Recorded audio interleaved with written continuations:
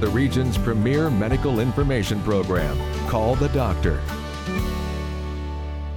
It's important to listen to your doctors when it comes to treating injury or illness, but nutrition can certainly play a role in how healthy we are and maybe how quickly we recover. What the experts have to say about food as medicine in this episode of Call the Doctor. Hello, thank you for being here. We're so glad you're with us for this episode of Call the Doctor. We have another great panel for you tonight, so we're going to get right to them and we'll let them introduce themselves. Thank you so much, all of you, for being here. I'd love for you to tell everybody who you are and a little bit about yourself. Sure. My name is Walter Wanis. I am the Director of Lifestyle Modification and Preventive Medicine at the Wright Center for Community Health and Graduate Medical Education. I'm a licensed and registered dietitian nutritionist, and I practice lifestyle medicine as part of our integrative medicine at the Wright Center. I can't wait to hear a little bit more about that. Welcome to you. Julie, thanks for having me. My name is Karen Howard. I'm a registered dietitian, a registered nurse, and a certified diabetes care and education specialist. I work for Geisinger in their food as medicine program called the Fresh Food Pharmacy. I'm looking forward to hearing about that as well. And welcome to you, Gail. Thank you. My name is Gail Germain. I'm a clinical dietitian consultant in the Scranton area, and I have experience in acute care and skilled nursing as well, and some teaching experience in different programs in the community. Great, and I can't wait to hear what you have to add to the conversation. Now, the first thing we'll say right off the bat is to say that no one means to suggest that we're not going to listen to our doctors or take that prescription medication. Food's not going to take the place of that. But I think we can all agree that nutrition is a really big, important part of overall health. So I think my first question for you all would be, maybe I don't want to know this, by and large, how unhealthy are we in America? What are we doing wrong? What are we doing right? What do you see most of, Walter? A lot of times we see a big thing in obesity, and we also see a big in diabetes, especially type 2 diabetes and cardiovascular disease. And it seems like we're a nation that's overconsumption. We consume a lot of too much calories, and we consume a lot of foods that don't have much nutritional value. So we see a lot of refined carbohydrates, a lot of easy snack foods, very low on fruits, vegetables, fiber, and as Gail probably mentioned, a lot of what we call phytochemicals or phytonutrients. So we seem to be lacking a lot of that in the diet. What would your observations be? Yeah, I totally agree with Walter as well. I think we are a fast food generation. You know, it's a quick and easy thing. Often, you know, you need to get to a game after school, and you know, running through a fast food restaurant might be quick and easy, but those foods are processed, they're high in sodium, they're high in saturated fat, and really overall not healthy. So that's one thing I think we can all do better. All right, what are your observations? I agree with them completely. I think one that hits home with me is sodium. We have just way too much sodium in our culture, and a lot of it goes back to what they were both mentioning, convenience foods. A lot of our choices as busy people are based on convenience, and that's in a lot of those processed foods is too much salt, too much fat, like Walter and Karen said.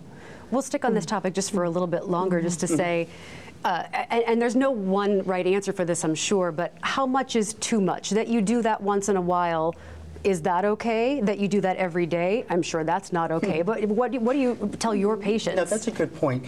Usually if you do it once in a while, that's not a problem. It's just that we're seeing patients who do it several times a week. And then when they're doing that, it's what is it replacing? Is it replacing fruits? Is it replacing vegetables? Is it replacing what we call omega-3 and fatty acids? Is it replacing fiber? And also, again, all these phytonutrients that we're not getting in the diet that we need. So a lot of times when we're talking about convenience food or even fast food, it's not so much we're getting all that extra calories and fat we don't need, it's what we're not getting. So it takes the place of many of these nutrients that our bodies need. And you both mentioned sodium. What does too much sodium do to you? So it increases your blood pressure, it increases your risk for heart disease. There's so many things that sodium does. It is for certain patients as well. It can cause fluid retention in the body. And sugar. I imagine sugar is another big one. And just again, touching on the sodium, some people don't realize they have some chronic kidney disease, and the sodium is a big issue there. A big driver of that. Who, I'll stick with you here, Gail. Who typically are the people that you see? Who's a typical patient? Well, there's a lot of diabetes, type 2. cardiovascular problems, obesity, as Walter had mentioned. I'd say those are some of the primary chronic diseases that you see a lot. Would you say they're common around here? I'd say they're fairly common, yes, I'd have to agree with that. Who might you see typically? So I work generally with patients that have type 2 diabetes. So that is very prominent in our area as it is in the world. It seems to be the numbers are growing and growing. I think a lot of it is based on our diet. Type 2 diabetes, there is a genetic link to it, but we can help to prevent or delay that from happening if you do lifestyle changes like eating healthy and exercising. We just did a whole show on diabetes, but I guess I'll have you one more time explain the difference between type 1 and type 2 in case people don't know. Sure. So type 1 diabetes is something that generally happens when a person is younger. It's an autoimmune disease, and what happens is the cells in the pancreas, they become destroyed, and a person with type 1 diabetes generally is going to require insulin for the rest of their life because their pancreas does not produce insulin. With type 2 diabetes, often when I ask patients if they have a history, a family history of diabetes, 95% of them tell me yes, a mother, a father, a grandparent had it. There's a strong genetic link with it. And what happens is it kind of comes out a little bit later in life as we maybe have gained some weight as we got older, we don't eat as healthy, we're not as active, and the pancreas is still producing insulin, it's just not producing enough, and that insulin that it is producing is resistant to get into the cells to be utilized. So with type 2 diabetes, you have what's called insulin resistance. And same question to you, who you typically see in a day? We call it the big three. It's type 2 diabetes, obesity, and cardiovascular disease. They go hand in hand. And as we were discussing earlier, it seems like when we have more obesity, it usually ends up with more type 2 diabetes and then ends up with more cardiovascular events or risks. So we really see that as the big three. So it's typical that you might see others if you have one. Yeah, exactly. If you see one, I should say. True. I'm always curious if, kind of a left field question, but is there a difference between a dietitian and a nutritionist? Can you use those words interchangeably? We prefer you don't. No, as a dietitian, we're registered and licensed as a dietitian nutritionist in the state of PA. So you want to make sure if you're seeing somebody, they're registered and licensed in the state of Pennsylvania. So what that means is someone can call themselves a nutrition if they just have a nutrition degree, but they might not have the schooling and the educational background that we have. And that not only involves with doing our undergraduate work, but a lot of times it's doing graduate work in addition to an approved internship where you're working in an acute care facility and also other facilities where you're getting the education and also the experience you need from the clinical perspective. I was going to ask what kind of schooling that takes. People might not understand exactly what you might need to learn in there. So we went over a couple of the diseases, the big three, as you say. What are some of the others, maybe the not so common ones, or the ones that people watching might not even realize can be helped by a dietitian? Well, a big one is any type of GI disturbances, or such as Crohn's disease, IBS. They're very prevalent also. So we do see a lot of patients for that. Also, food allergies.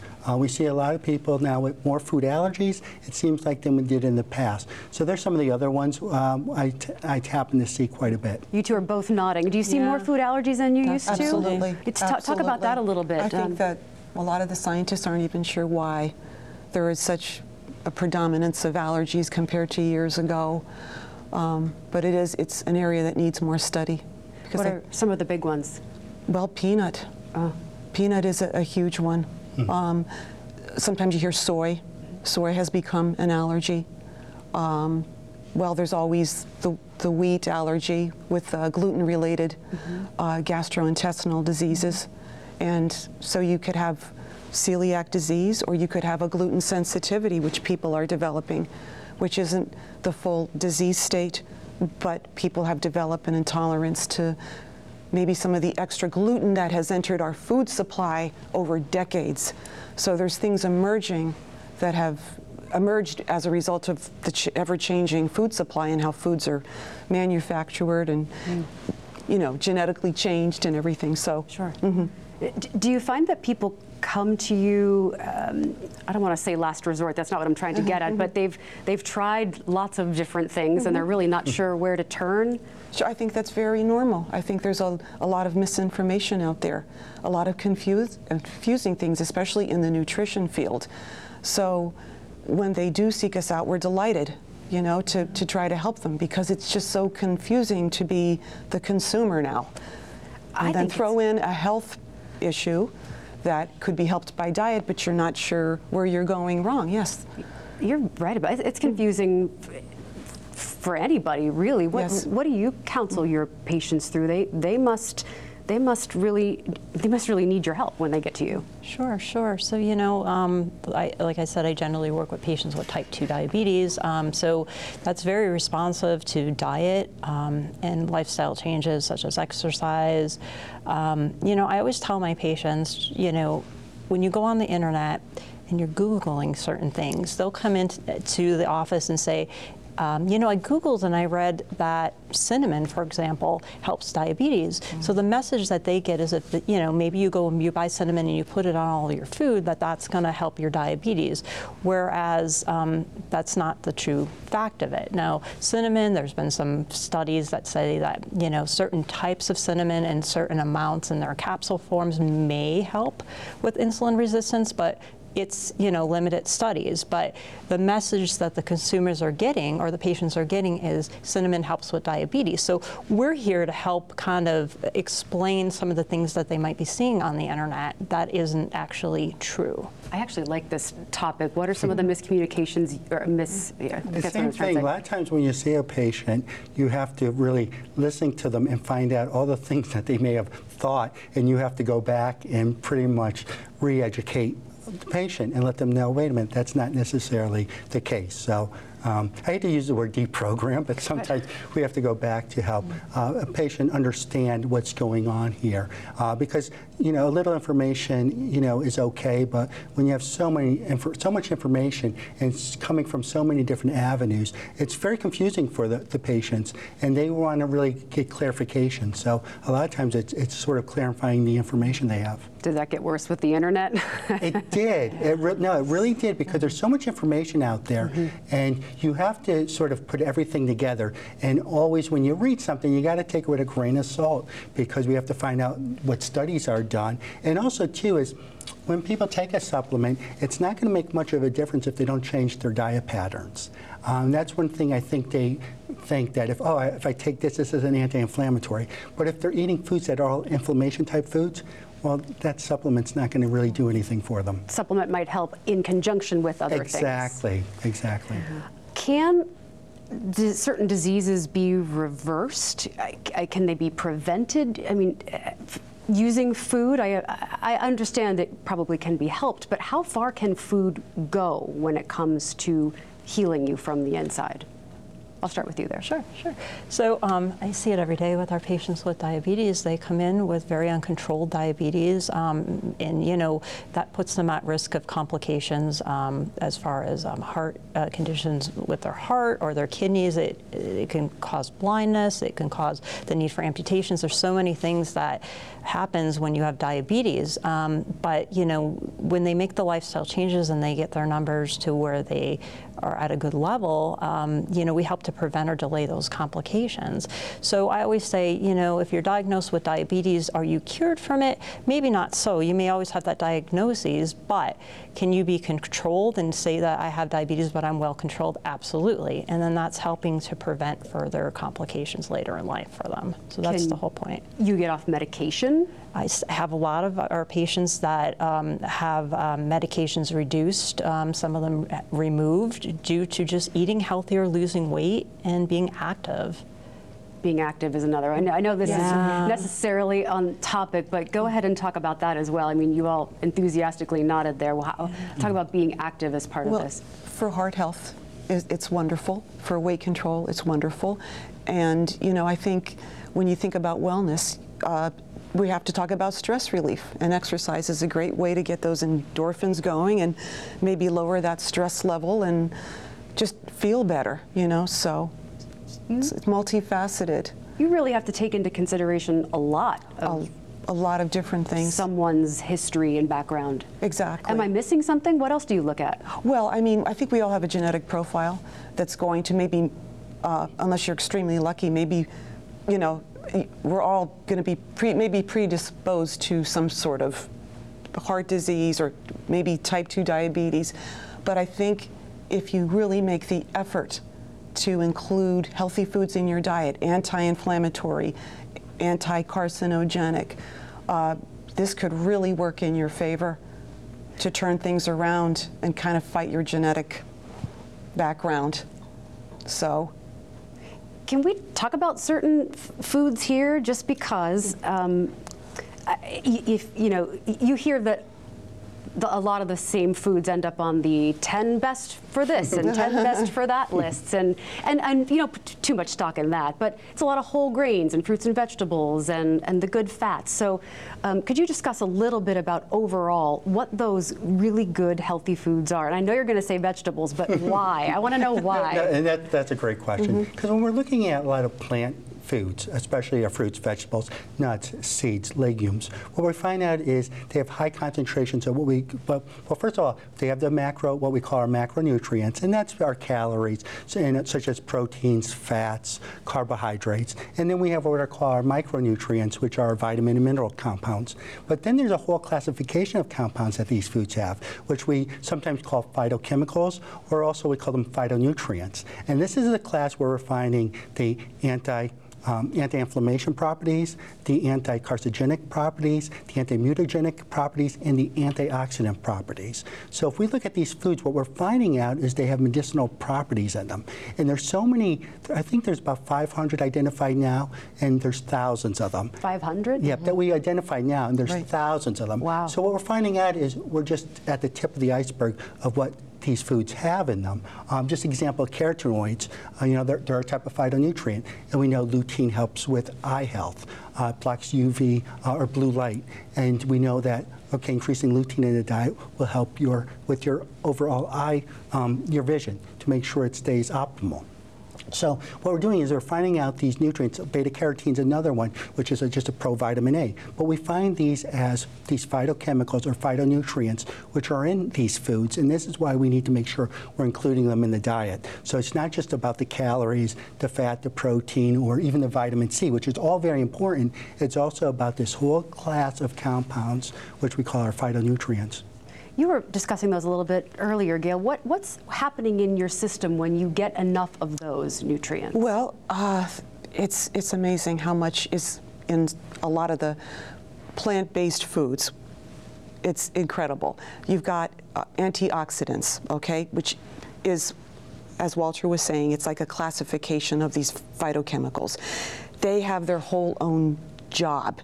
Vitamins A, like beta carotene, C, E, and the mineral selenium. These are very powerful, and they fight what we call free radicals. And you're thinking, what are free radicals? Well, free radicals come from normal digestive processes. Okay, they can oxidize part of our important cell membranes. They kind of go on like an attacking spree. Okay. You can also have free radicals from pollution, the environment, whatever things you're using, sometimes even on a daily basis, okay? However, these foods contain these antioxidants, which can be so powerful, antioxidants, which can prevent that from happening. So the antioxidants are just one category of these phytochemicals. So you walk into a grocery store, can you just pick any fruit and vegetable and you're going to be okay? Well, they all give their own great nutrition, but berries are getting a lot of attention. They are finding a lot of phytochemicals in strawberries, blueberries, raspberries, blackberries. All fruits are good for you. I wouldn't say one is better than the other, but the berries especially have a lot of nutritive qualities, anti-inflammatory, that you may want to think about incorporating into your diet even slowly. Making sure that everybody has access to this type of food? As I know, something that you are working on. Tell me about the Fresh Food Pharmacy. Sure. So Geisinger has a food as medicine program called the Fresh Food Pharmacy, and the program is for patients with uncontrolled type 2 diabetes that are also food insecure. So what our program does, it provides the patient as well as all their family members. So if they're a family of 4, we provide enough healthy meals for the patient and the family for enough for 10 meals per week. And the concept is that we want the patient to eat healthy to better control their diabetes, but we're also seeing that the family is making a lifestyle change as well. So keep in mind that type 2 diabetes has a strong genetic link, so we hope to also educate the children of these parents and even sometimes grandchildren to eat healthier to prevent chronic disease later in life. So some of the things we provide at Fresh Food Pharmacy are a lot of the foods that we've been talking about. So we do whole grains, we do lean proteins, low-fat dairy, and of course variety of fruits and vegetables. And that's really, we go by the standards of the American Diabetes Association, and they're really the things that help with not only diabetes but really any kind of healthy eating or any kind of chronic disease. You see people be successful in this? Oh yeah, our program's very successful. Overall, somebody that comes into our program, so the measurement of how well you're controlled with your diabetes is what's called a hemoglobin A1C level. It's a blood draw. So somebody that would be considered well controlled if that level was at a 7. We've had patients come into our program at 15, 16 is very high, and we've gotten them to 7. And maybe other patients made smaller changes, but overall, on average, we move patients at least 2 points, which is preventing them from, having complications later in life from diabetes. So it's an awesome program. And hopefully teaching future generations not to get there. Yeah, exactly. And Walter, what about what's going on at the Wright Center? I know you have a different approach. Yeah, actually, it's similar in some regards because we do a lifestyle medicine, we call it, and it's really looking at making those changes in lifestyle habits that people do in order to not only eat healthier, that's why we go with a really more of a plant-based or a plant-predominant diet because of not only the nutrition factors in there, but also too is we want to reduce our reliance on animal products per se, just because it could be the cholesterol, it could be the saturated fat, and also too is we want to make sure it's not replacing or taking the place of some of these fruits, vegetables, legumes that we could also get proteins from. So with the lifestyle medicine program, we also look at not only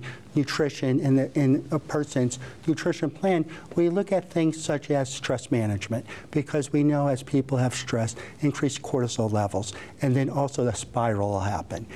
So that's a big thing we want to address with them. We look at things such as what we call restorative sleep. How well is somebody sleeping? Because we know if they're not sleeping well, that's going to lead to more bodily stress. And then that stress could sometimes then affect their appetite, what they're going to eat. So it sort of goes hand in hand.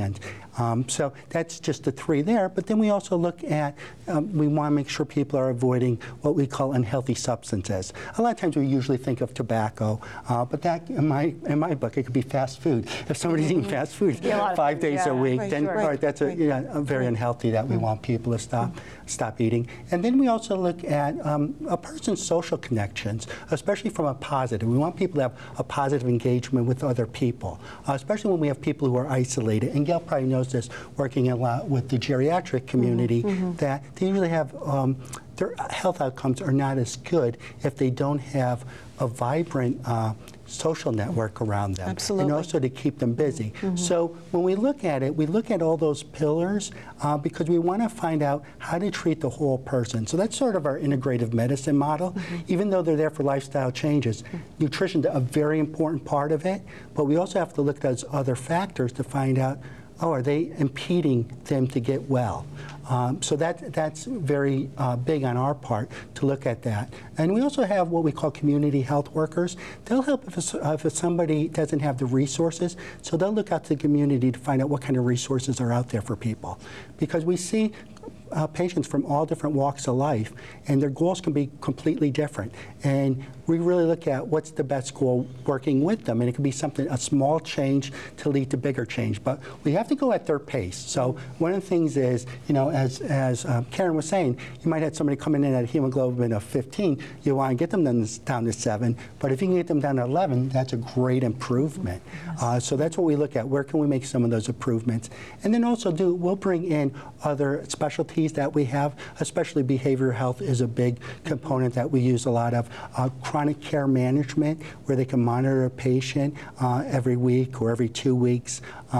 So we do have a lot of other services, but the whole goal is to treat the whole person and to treat them under one umbrella. Do you find if you improve one of those areas, then a lot of the others automatically improve? Or maybe not automatically, that's the wrong way to say it. But yes, because you know what? They can build on that success, and they also have trust in you because they realize you're there to help them.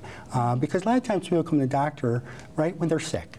You know what? And they're really just managing that current condition, where we have to look at, okay, what else do they need? Because the whole goal is to get them healthier. And a lot of times when they have that little success, it snowballs, and then they'll want to be doing a lot of other things to improve on it. And as long as you work with a reasonable goal and you help them establish goals. So we don't give them a goal, we help them establish the goal to find out what's appropriate. We don't want them to be too aggressive, right? But we want to make sure that they find something that they can do that'll actually ask some type of improvement.